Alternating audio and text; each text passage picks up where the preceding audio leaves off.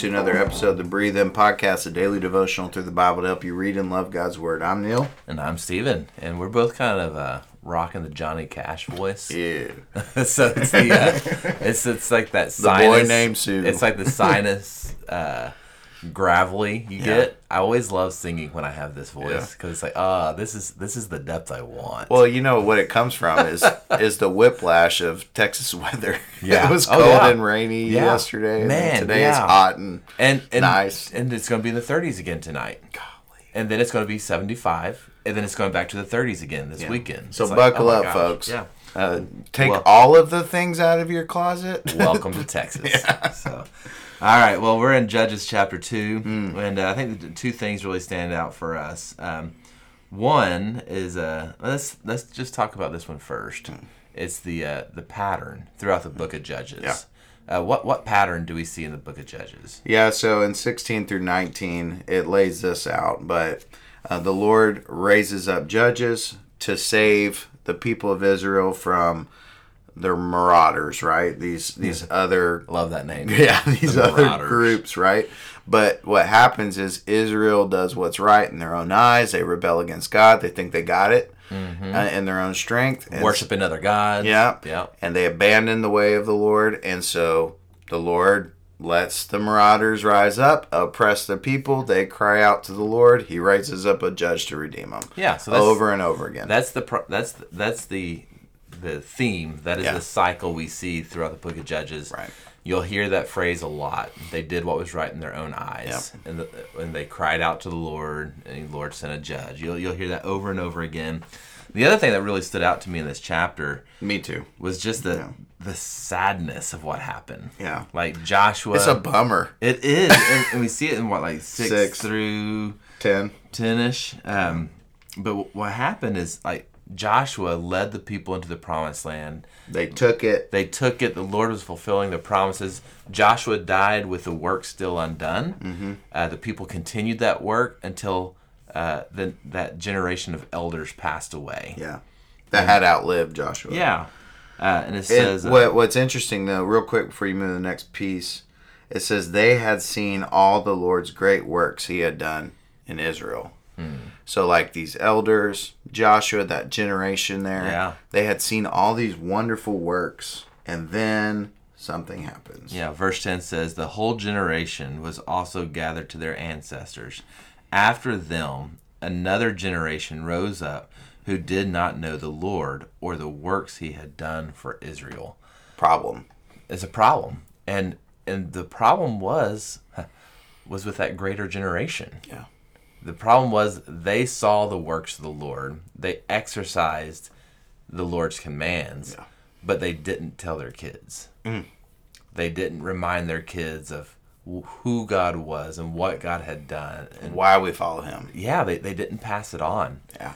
And I just think that is such... And this is whether or not you are married or single, you have kids, you don't have kids...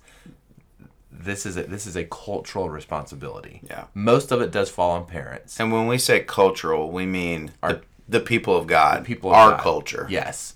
So most of the responsibility does fall on the parents, but it is a cultural issue because if you who are single or who don't have kids, if you don't do this work either, well, what's going to happen to your work? Yeah. No legacy of faith. There's no legacy of faith. So I think that the application is just going to be, how are you passing on the faith to future generations? Let's go 2 times. Make it more specific. Make it more specific. Yeah. So I was thinking about this a little bit, and one of the ways that we can do this is we can share our successes and our failures with our kids. A lot of times we share successes because it's more comfortable. Yeah. Right? But how do we see the Lord work his marvelous works in our failures, right? In our sinful condition as well. So like when we talk with our kids and we say, we prohibit something, right? Mm-hmm. I don't want you to look at inappropriate things because it will tarnish your mind. You'll sin against your body. You're dishonoring the design of marriage, this institution of marriage. Well, how could you share and warn your children based on your life, and how did God redeem that? Even so, you can share successes. When I was obedient in this way to the Lord, this is a fruit. This was obedience. the fruit. Yeah. So I think one application to passing on the faith is sharing with your kids your successes and your failures. Yeah.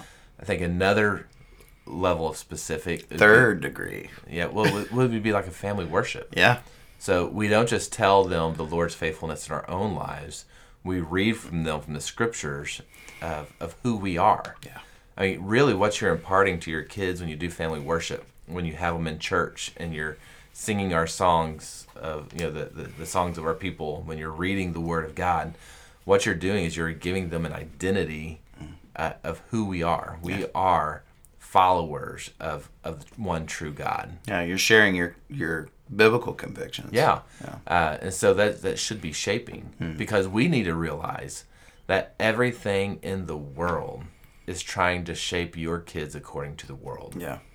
Your kids are going to be discipled. Your kids are going to be discipled. The question is who's discipling them? Right. We let our kids, friends, disciple them. We let social media disciple them. We let TV disciple them. You let the school system disciple them. So all these different things are all trying to disciple your kids. And imagine, just think about it. Imagine the draw that the world has of saying, fit in. Yeah. Be like us. But up against that, what do you have? Well, you have the bulwark of the church. Yeah. Of the faith, of the Word of God. The mighty fortress. The mighty fortress of our God. Yeah. And we have the Spirit of God. That's right. So in the weight of all those things where it's like, how are we even going to compete, whatever? Right? Yeah. Realize the Spirit of God who indwells you. Right. And the church that he guards is enough. Yeah. And the Word of God talks about this. The Spirit is a seal. It's a guard on us. So really, that's how. Yeah. But what we're commanded to do is to faithfully extend this legacy. Right. And we have to think about it. We have to think about how are our kids being discipled. That's right. There has to be intentionality. You go back to Deuteronomy 6, when you wake up, when you go by the wayside, when you sit down, when you lay down at the end of the day. On the doorpost. On your forehead. It is just constant. Yeah. It takes a constant beating of that drum. That's right. It takes, and this is just kind of a side note, it takes being the adult in the room. Mm-hmm. It takes saying no and setting your foot down. Yeah. And it takes your kids getting mad at you. Yeah. And you being okay with that. Yeah. You can weather that storm way easier than a wayward. Oh, man. I would rather my kids be upset at me for saying no than for them coming to me one day and saying, I'm transgender. Yeah. And you never talked to me about it. And I didn't talk. Yeah. We didn't instill those values. Like, it's not that you can guarantee one path or the next. Oh man, you can't. No, it's impossible. But you can prepare your children's minds and their hearts and set them up for success. And if they rebel, it's by their choice. They knew. We trained them in righteousness. Yeah. We've shown them right and wrong, and we've imparted the gospel hope to them. And then they make a decision, right? But we don't want them to make a decision out of ignorance. Yeah. So let's pass on that faith that was passed on to us. Let's pass it on to the next generation. It's hard work. Yeah. And you're always going to be asking the question, am I doing the right thing? Am I being fair? Good questions. Yeah, those are great questions. If you're not asking them, something's off. Yeah. Oh, you're right. Right. Man, you're always going to be asking those questions. Yeah. And if you're not, then you probably should be. Yeah. So. Well, that's the breathe in. Why don't I breathe out?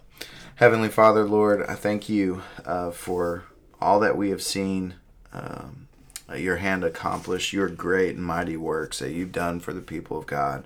I pray that you would give us courage and boldness to impart that to the next generation, that we would do this faithfully, that we would be intentional, that we would share successes and failures, even if they are uncomfortable for us.